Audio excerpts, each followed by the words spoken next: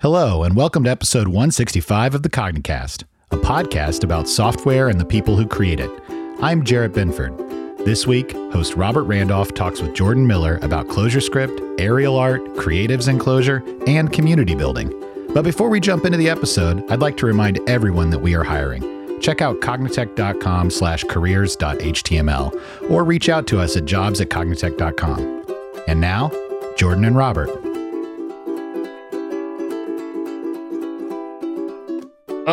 Let's start the actual podcast, I suppose. Oh, yeah. Today, I'm here with Jordan Miller. Why don't you introduce yourself? Who are you? What you do? What do you like to do? Work down the list.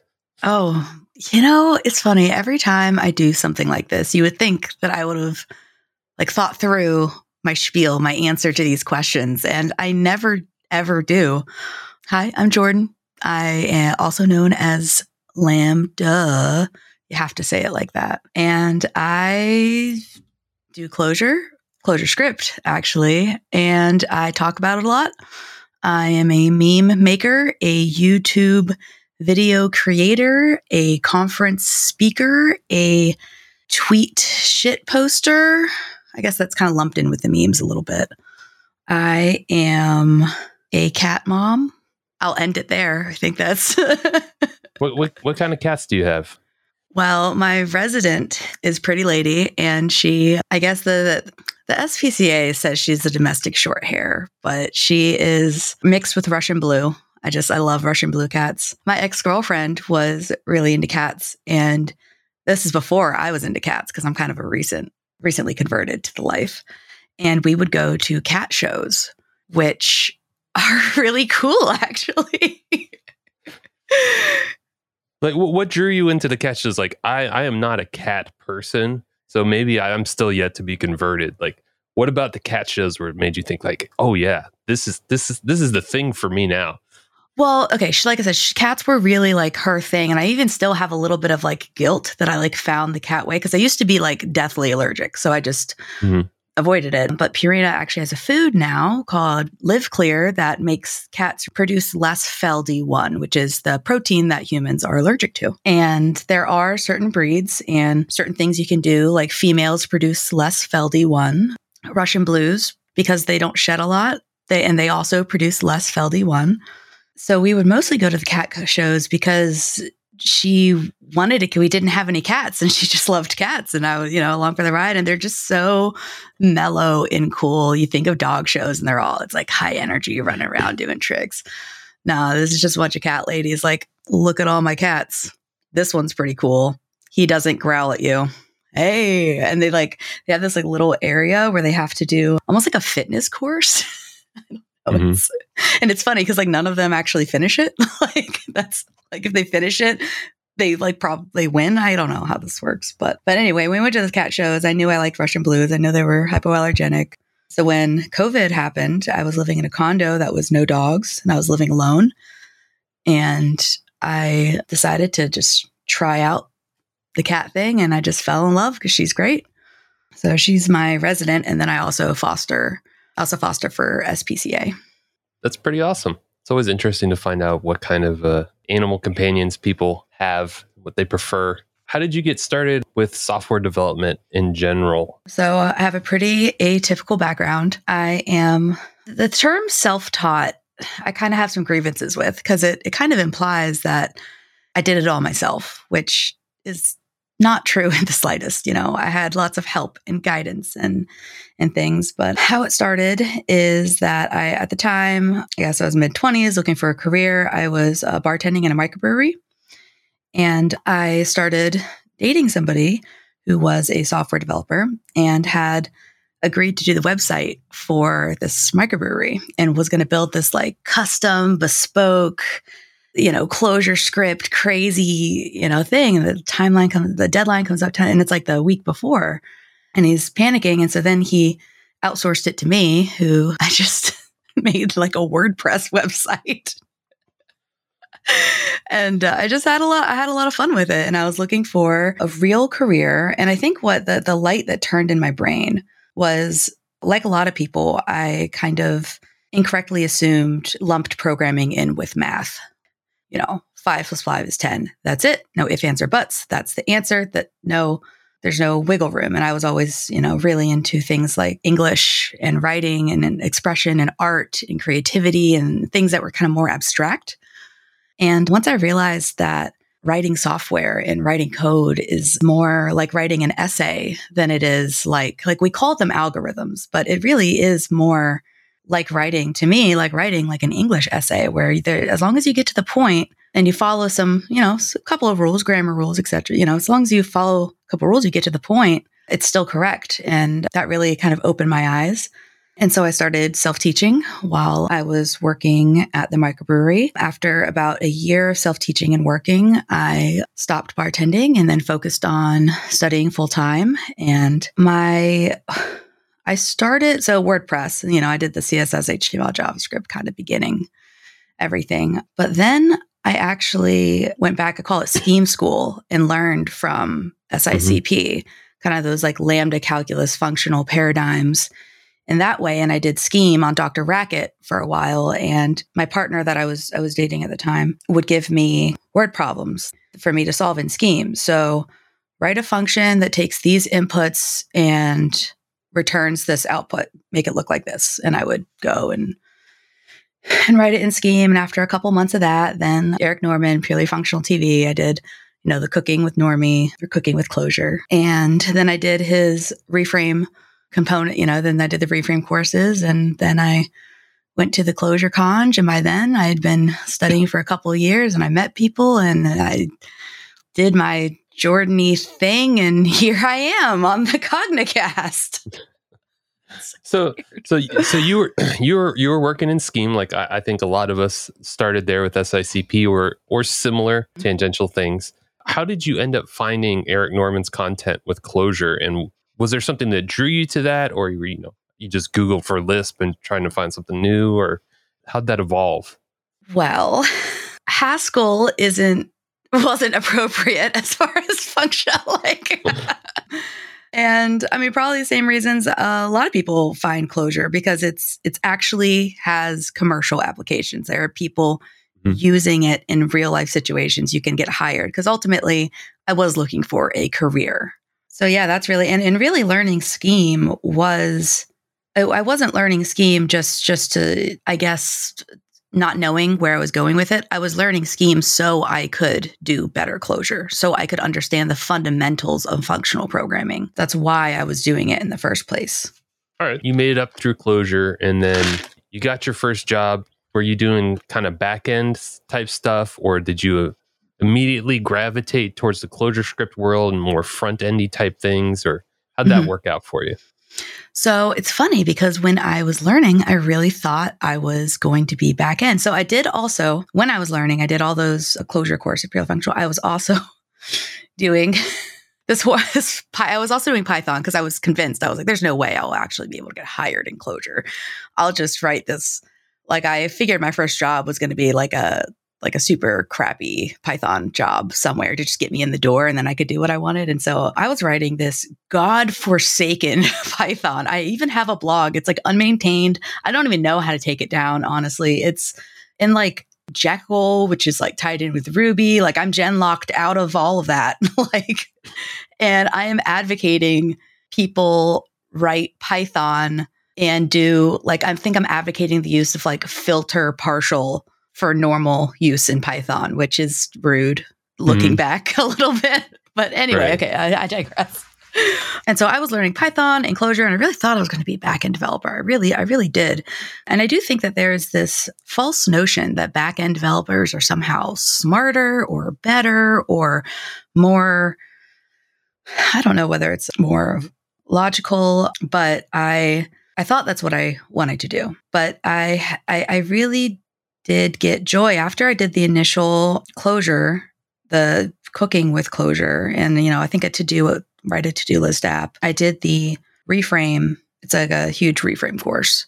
And I really just enjoy web development. We were talking about this at the beginning of the podcast about how I'm a huge proponent that like the environment that you're in, like just for me personally, is so conducive to like productivity. And so I'm a very, I guess, appearance driven person, and that sounds superficial, but I guess I am. I like the joy it gives me when I look at something and it's pretty or it's satisfying, and I draw from that. And so ClojureScript is a great fit for me because I can do what I know how to do with my prior background, and I can do it functionally. There are some rules, and I can, to quote Will Acton, and I've quoted him a couple times. His name is Lilac Town on Twitter, and Defen and I did a podcast with him, but he said he likes making buttons that people can click. And in his heart, that's what he likes to do. And that just like resonates so heavy with me, is I like making buttons that people can click. But yeah, so I guess the question is what drew. So I had learned both, though. I was trying to get any job at that point, any job I could get, anything I could break into the industry. And I gone to the ClojureConj and met some really great people that have really, become really great friends and mentors and role models. And afterwards, I was applying to jobs on the Clojure Slack, and there was a company based out of Charlottesville that was hiring a ClojureScript developer. And I applied and I interviewed and I got the job and I moved to Charlottesville, and it was a Reframe app. And so that really kind of set the course of my professional development, but I'm glad that it did because it's doing what I love to do anyway. It just kind of worked out that way. You work with Clojure, you work with ClojureScript, Reframe. So when you're done working for the day, do you just keep developing, work on some hobby project, or do you have some other actual non-programming hobbies that you like to engage in? How does that work out for you? So, yeah. When all the content that I produce is something that takes a lot of time. I know it sounds ridiculous. Like, making memes takes time, everybody, but it does. It does. Oh, it's hard work. It's really hard work. It's hard work, in the meme mines all day,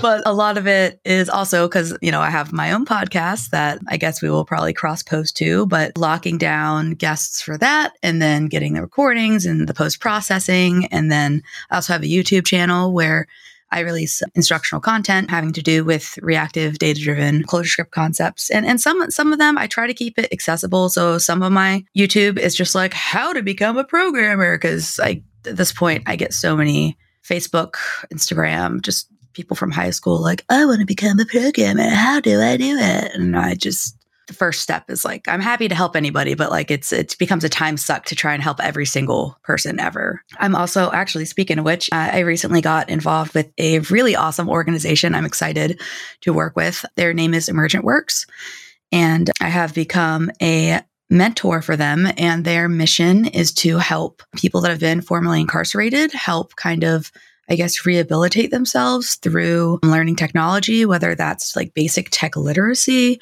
whether that's, most of the time it's building skills to get a job and get employed. And a lot of that does focus on communities that have traditionally been wrongly incarcerated for these things, and disenfranchised communities, people of color. And it's just a mission that I feel really strongly about. And so I got involved, and that is something that I'm doing now, is, helping my mentee learn skills, and you help them with some HTML, CSS, tech literacy, all of that. It's a 12-week program, help them get a job. So that's something that I'm excited about being involved in. When I am not injured, which I am right now, but my other big hobby is aerial performance. Well, all types of performance art. So for many years, I was a fire performer at music festivals, fire hooping. And then most recently, last few years, I have transitioned to aerial performing. So Lyra is an aerial hoop that is suspended from the air, and it's kind of related to like trapeze. Silks are two pieces of fabric hung, again, suspended from the ceiling. You do aerial gymnastics, dance, all of that stuff. Pole fitness is another thing I'm passionate about and love to do, but I am currently recovering from surgery, so I'm not doing a lot of that right now. But that's probably my favorite form of just like release, self-expression is aerial. I also do weight training just to keep my body fit. So how did you get into the aerial things? Did you do like any sort of like circus arts program, or you find someone who was into it and you're like, yeah, I want to do that thing? Well, it was kind of a natural progression.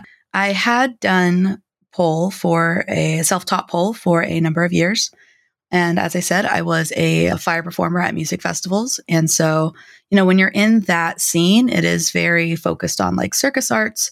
I kind of, plateaued with the fire spinning, where I got to the point I wasn't willing to spend the time that it would take per week to go to the next level, which is fair in any skill.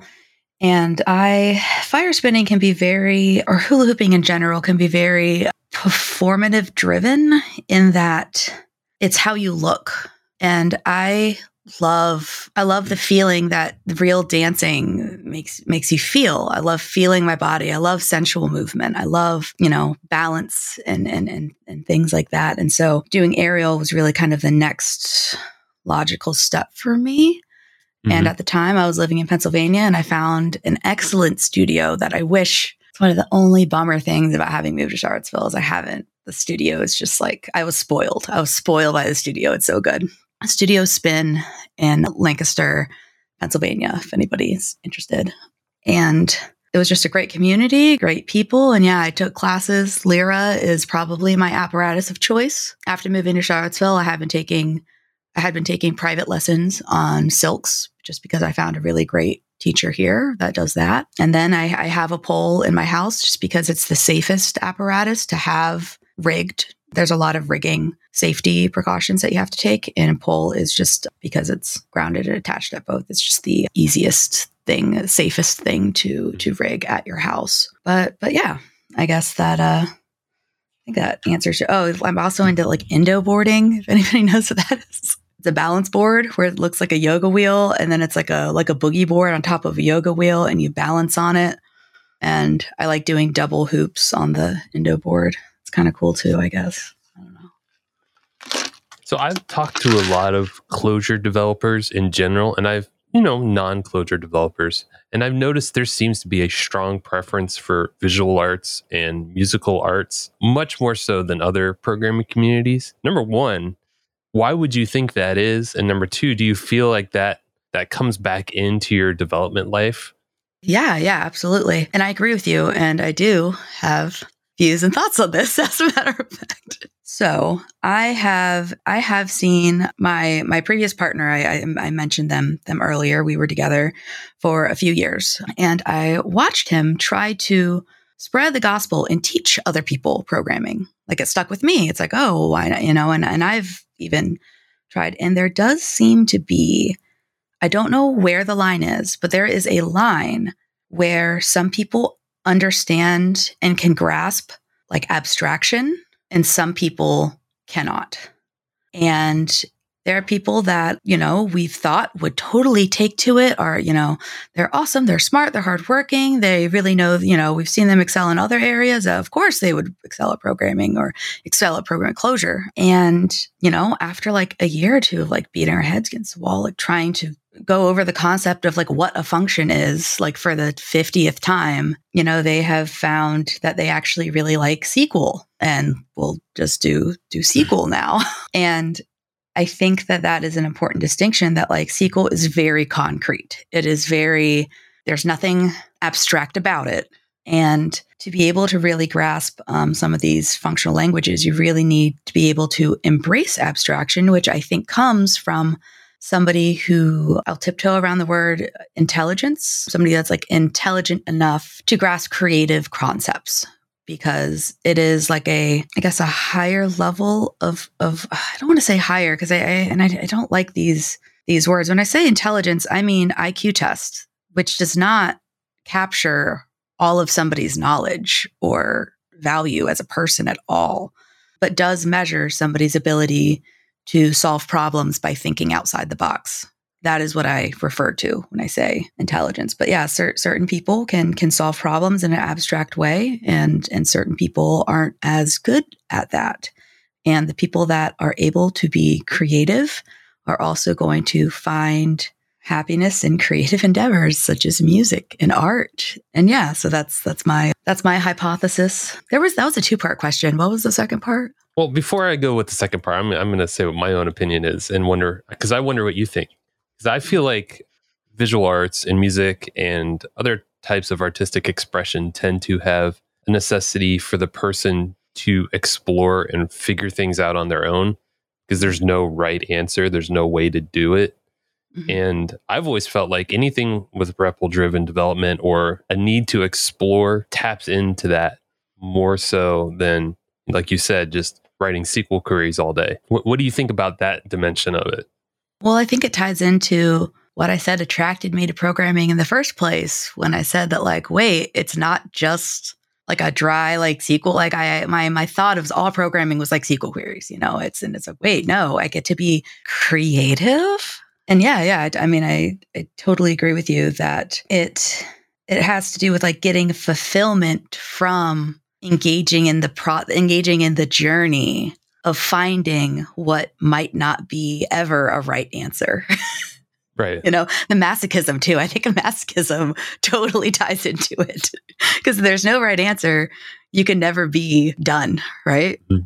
There's always like a better thing. So I think all of us are a little bit masochistic. Yeah. Yeah. So the second part of the question is how do you think that artistic bent factors back into your development work from a more philosophical standpoint rather than something concrete? Like, have you just been fire spinning and then like, hey, actually, there's this thing that I was doing when I was failing. I was trying to learn something new. That applies to this project that I'm working on as well. Do you get that flow back and forth between those mindsets? Well, I do notice a correlation in flow state.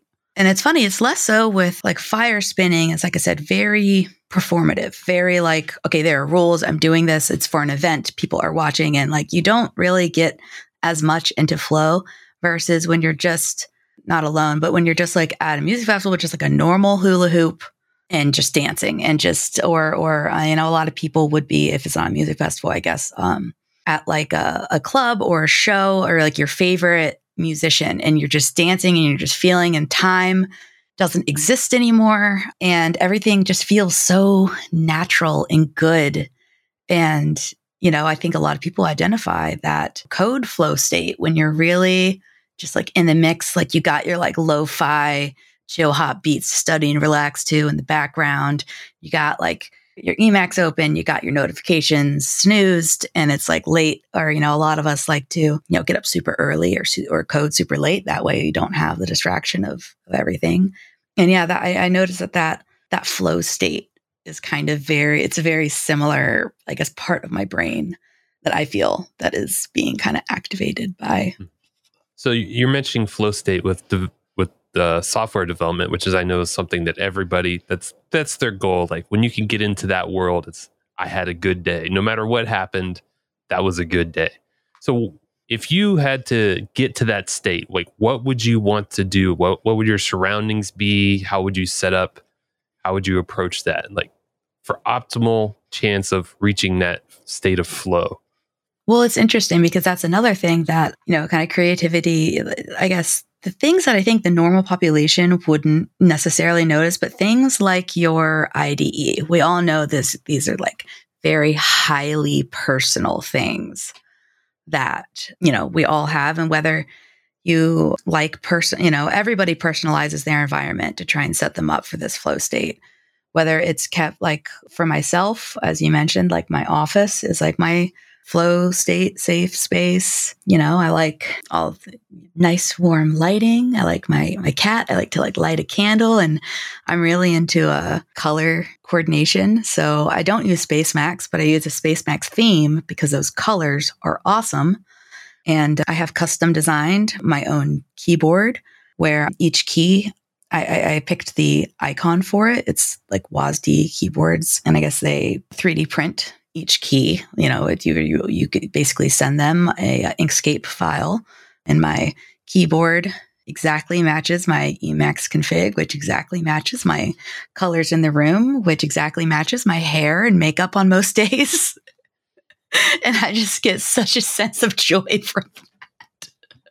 I totally identify with this. I have my pink Emacs theme. I got my pink keyboard. I got my pink glasses. I got my pink everything in front of me with pink stickers on my monitor.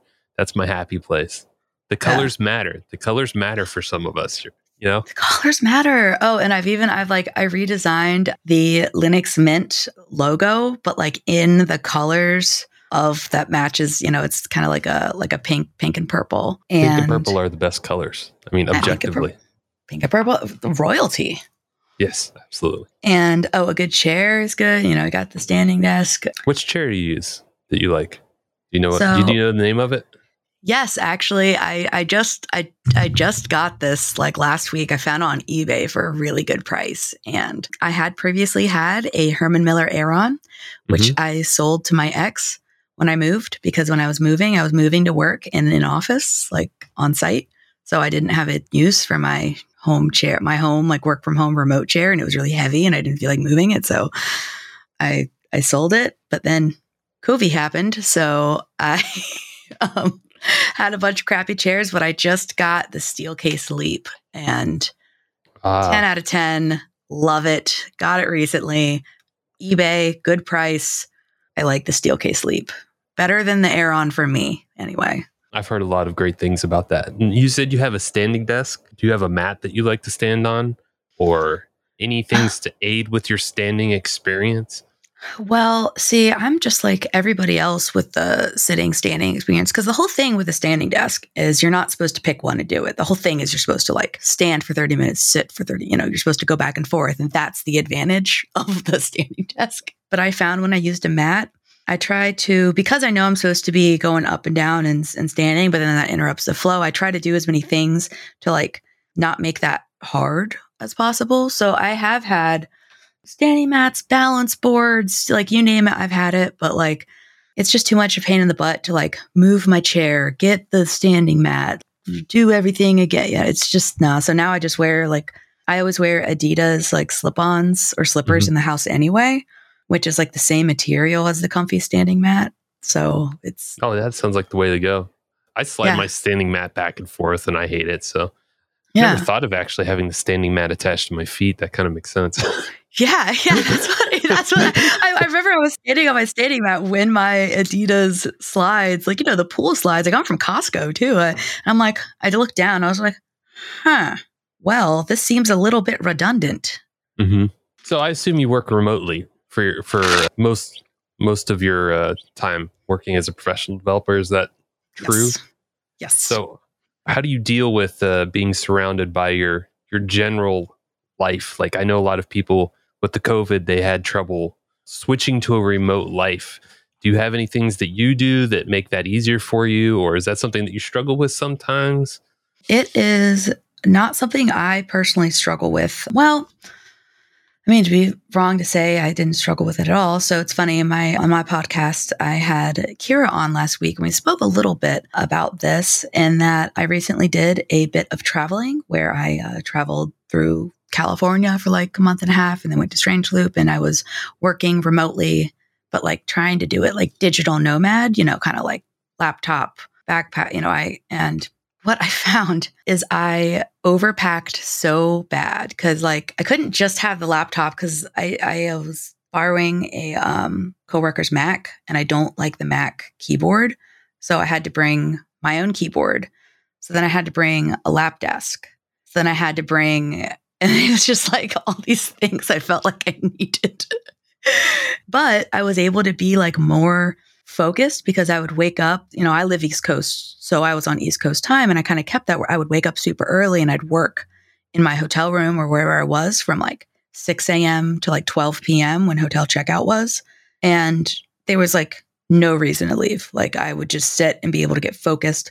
But there were trade-offs of I didn't have a bigger monitor, I didn't have other things, but I guess you could say I was more focused. Versus at home, I have all of my comfy items. I have a big old monitor and standing desk and all that. But as you said, it's easy to just like look at your phone and be like, But as far as keeping, I think I also have the privilege of, I don't have kids. I don't have a lot of home distractions or demands. And I live in a pretty big place. I always look for a place, that has like a separate bedroom, like a 2-bedroom, like a bedroom for a bedroom and a bedroom as an office that's totally separate. Like the only thing I do in that room is work. And I follow a routine where like I wake up and I'm super into like self-care as far as I wake up and do my hair and do my makeup every day just because I enjoy it for myself. It's kind of like I like putting on makeup because it's like kind of artistic and creative, and it's like sounds really weird, like almost like it's like a good habit to start the day with. Like, look at you, you bad bitch! Like, you're beautiful. Oh yeah, like it's a nice. And I listen to NPR while I put on my makeup, and it's like a nice routine. I like it, and even if I'm not going to see anybody that day, because I usually don't see anybody, but that's how I stay. Like, I'm going to work now, as I follow that routine. I go into my office and I close my door, and I don't have kids being like, "Where's my something? I need help with my homework. I need help." I don't have that, so I think it was a little easier for me to work from home than others. Mm-hmm. What do you got there that you're drinking?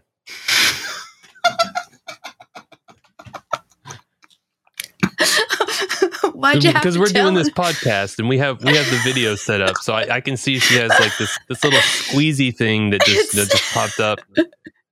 It is a Happy Tot organic Super Bellies immune and digestive support blend of organic bananas, spinach, and blueberries. It's a pouch of the snack. So is this something that you're consuming because it tastes good or because it's supposedly good for you? So, a lot of the time those things don't overlap. Yes, I'm not consuming the thing that I do have something. I'm a big proponent of, like, every day I do a greens and collagen mix, like a smoothie that I use Athletic Greens. I think they're really great. And then like a collagen a collagen mix. And that's like my health drink that doesn't taste that great, but like it's good for me. So I drink it. But this is, I found with this surgery I recently got on my hip, everything is just such a pain in the ass. I didn't realize like what a baby I was, in that like, gotta go to the bathroom, and then I'm thirsty, and then I'm hungry, and then I gotta go to the bathroom again. And then when I'm on crutches right now, and it wouldn't be so like loss of using my leg. Like that's not, whatever, I can sit, but it's like not being able to use my hands because I'm supposed to be on crutches because I'm not allowed to put any weight on my leg. That's like the big deal. So there a couple of days went by that I realized I was like under eating just because eating was such a pain in the butt to do. I wasn't doing it. And so I'm a big fan. I usually don't because they're not super environmentally friendly, but I do really like baby food, like the baby food pouches, which is what this is. So it's not horrible for me. It's like 100 calories and it has the carbs and sugars and crap I guess I need to recover. And I don't know, it's just something. So because I was finding like I was getting to the end of the day and I was like tired and grumpy and I'm like, why? And it's like, oh, it's because I forgot to eat. And these are room stable, so I can just keep a bunch of them next to my desk, and then I just kind of try to sip them secretly. You need a little mini fridge with them in there, huh? Yeah, honestly, I like things room temperature. Like I like water, no ice. Crazy, I know. Yeah, I'm always the weird. I order water, no ice when I go to the restaurant. And now the places that I go more than like once a month, I'm known as the water, no ice guy. So because it's so weird in Florida to not want ice in anything you drink. Yeah. Well, and oh God, try going to Florida and ordering unsweet tea and like try that out because that's no fun. That's what I do. It's hard, isn't it? Yeah, and I want unsweet tea and I don't want ice in it. And some places are like, I don't even know how to do that. Some places look at you. What? You mean, like we only got one tea, sweet tea, right? No, unsweet tea. What? I don't think we have. I've had people like, we don't have that. Well, it makes sense, I guess. But yeah, it's definitely a Southern thing for sure. So when you were talking about you did the digital nomad thing for a while and you felt like you could get more focus compared to being at home, sometimes in your office space, you pick up your phone, you get on Twitter and 2 hours disappear or whatever. Do you feel like that focus actually translates to productivity? Where like in your office, maybe you feel more comfortable and you have time to let your ideas work through your brain when you're scrolling through Twitter or whatever. How do you think the productivity works between the focus and my space that I like and I enjoy and I do what I want? I think that, it's trade-offs because I'm obviously going to be more productive in when like my Emacs key bindings work all the way, because like I was having a problem with like my keyboard not mapping to where like on the Mac I was using, like my key binding for like slurping and barfing didn't work. So I'd have to do like I'd have to like Alt X pair edit slurp forward or something, which is just an extra step. And I'm sure I could have figured it out, but I guess it was a short time, and I troubleshooted it for like a day, or I lost like a day or two. I'm like, screw it, whatever. But it's interesting because it's something I've been learning more about. I have ADHD, and something I guess I've been learning more about that, and kind of how it, all of these things throughout my life. It's like, oh my gosh, that makes sense. Because when you get the diagnosis and it's just like, like, oh, you can't focus, but it's like so much more than that. And I have they used to have ADHD and ADD, and they have now changed it to ADHD type 1 and 2. But I have what a lot of women have is it was known as ADD, attention deficit. So for me, it's not necessarily tapping and jumping off the walls. It's like in my head, rereading the same thing 8 times, stuff like that. And I guess how this relates in perfect ADHD fashion, this answer to the question, is that I didn't know this until recently, but people that have this perform way better under pressure than they do not under pressure. And so I'm like, oh, that makes total sense to why I've always like procrastinated everything, done it the night or two before, and like blown it out of the water and done amazing my entire life. Like that's kind of the pattern that I'm like, oh, well, that makes sense. So I think that when I was digital nomad thing, there was like that added pressure. Even though I didn't have all my tools, I did have to me, it's a weird advantage of like, I'm getting kicked out of this hotel room at 12 p.m. There was like that additional anxiety. And so I think that how it translates to productivity, I don't know. How do you even measure productivity as a programmer? Is it tickets closed? Is it time spent staring at a screen? Is it time spent in a flow state? Like if anybody can answer that for it, like to know, but I don't know that it's even fair to ask, how do I feel like my productivity? Because I don't even know how to measure that. Well, it's clearly lines of code, right? So. Yeah, exactly.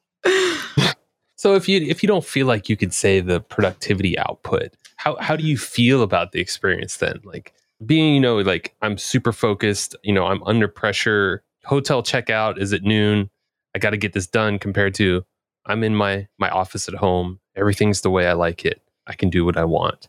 Preference is I prefer at home. I do want to in the future try and see if I can explore, maybe taking like a month or two each year and working from the road, maybe when things are like not super, maybe on when deadline, it's not, focus isn't all on me, because how there's cycles of things are high stress at work and things aren't. But I do prefer my own environment, because like by the time I got home in California and I have a really awesome aunt in Napa Valley. And so I stayed there.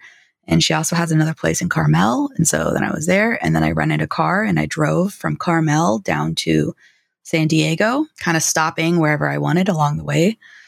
And it was really fun. It was really great. And then from there, I went straight to Strange Loop in St. Louis, Missouri. So by the time I got home, I had been not home. I had been away from my cat for like a month and a half. And I was just kissing the hardwood of my, like, yes, home, my bed, my things, my diffuser, my cat. You mentioned earlier about your keyboard with your custom keycaps. You use a WASD keyboard, WASD. Well, yeah, that was the first keyboard when I got into mechanical keyboards. That it was a WASD keyboard. WASD, how are they pronouncing it? Yeah, whatever. Yeah, so that was, I think, 8610 keyless, and they really allow like for the customization, and those were clear switches. And like I said, each keycap, I don't know what material they are, but like each keycap, I mean, I literally used Inkscape to design each one. And I guess they use 3D printing. I recently got this other Keychron, a Keychron K3. And this one has brown switches, and a lot of the keycaps kind of fit.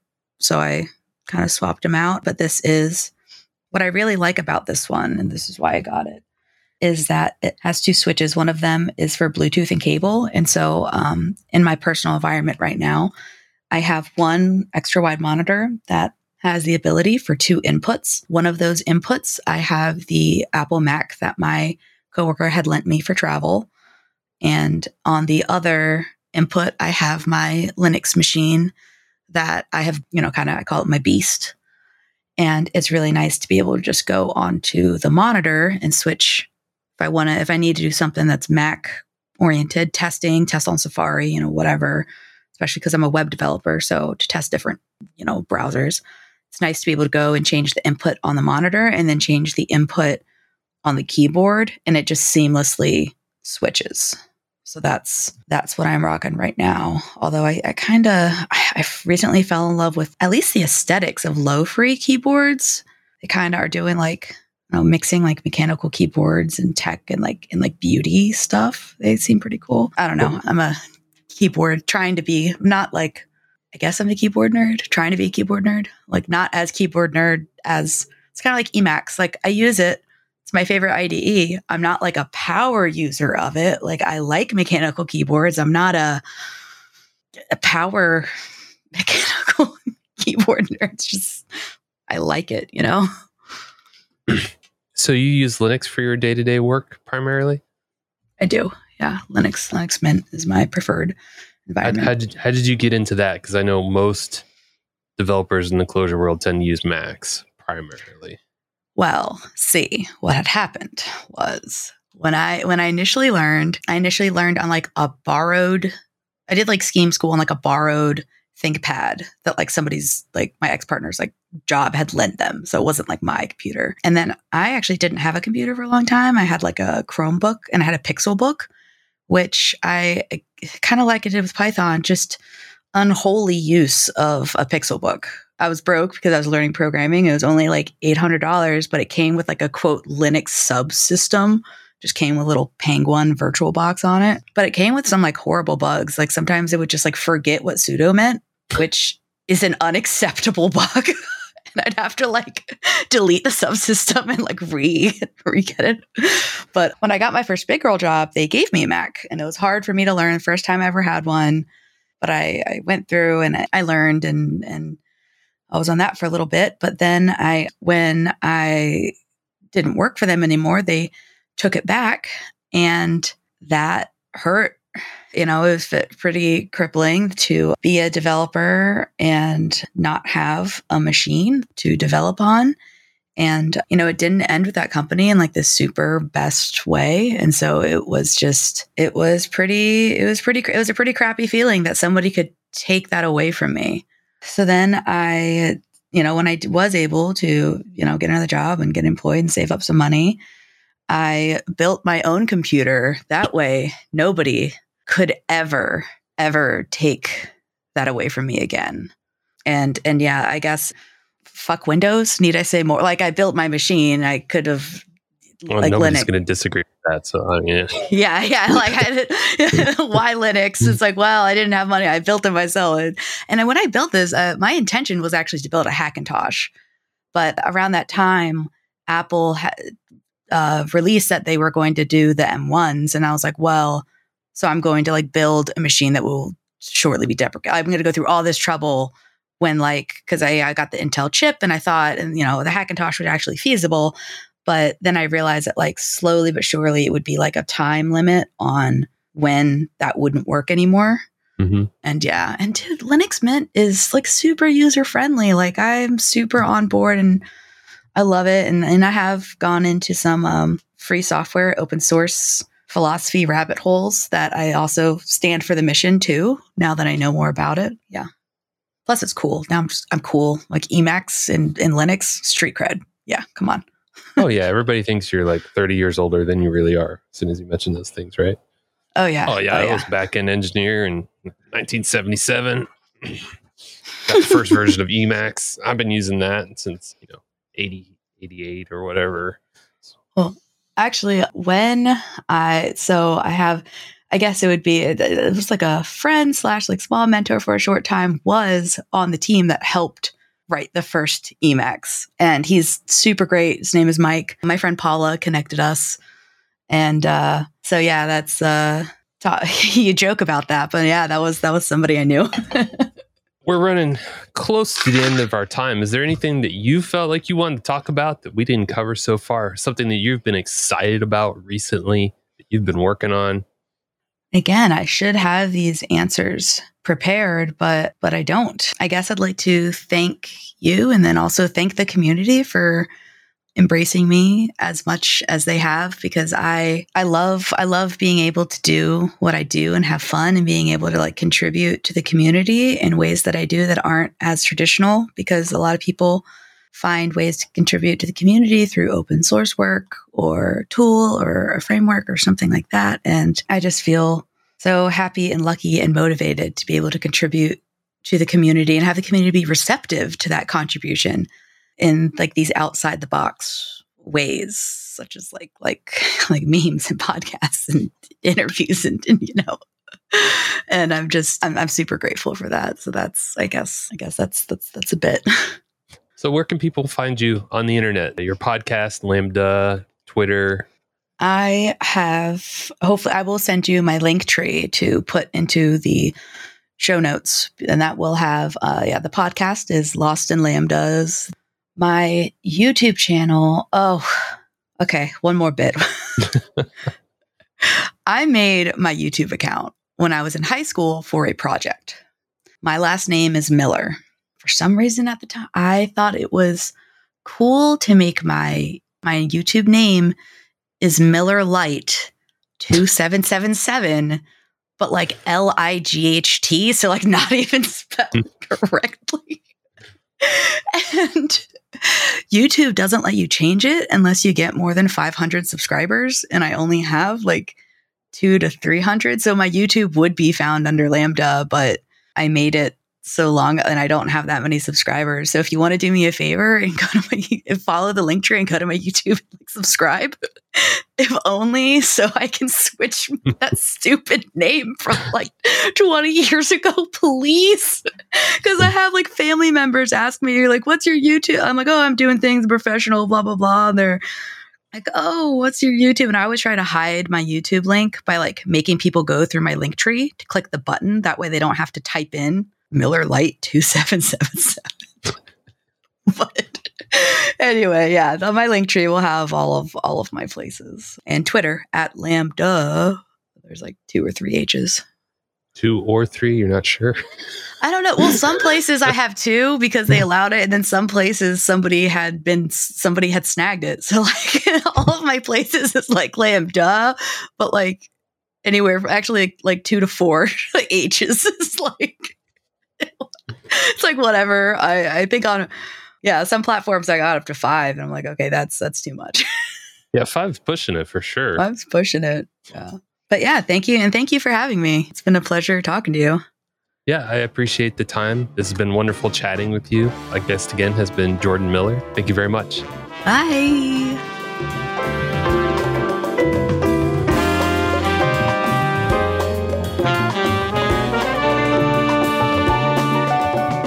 Our host this week was Robert Randolph, who is at Admiral B on Twitter.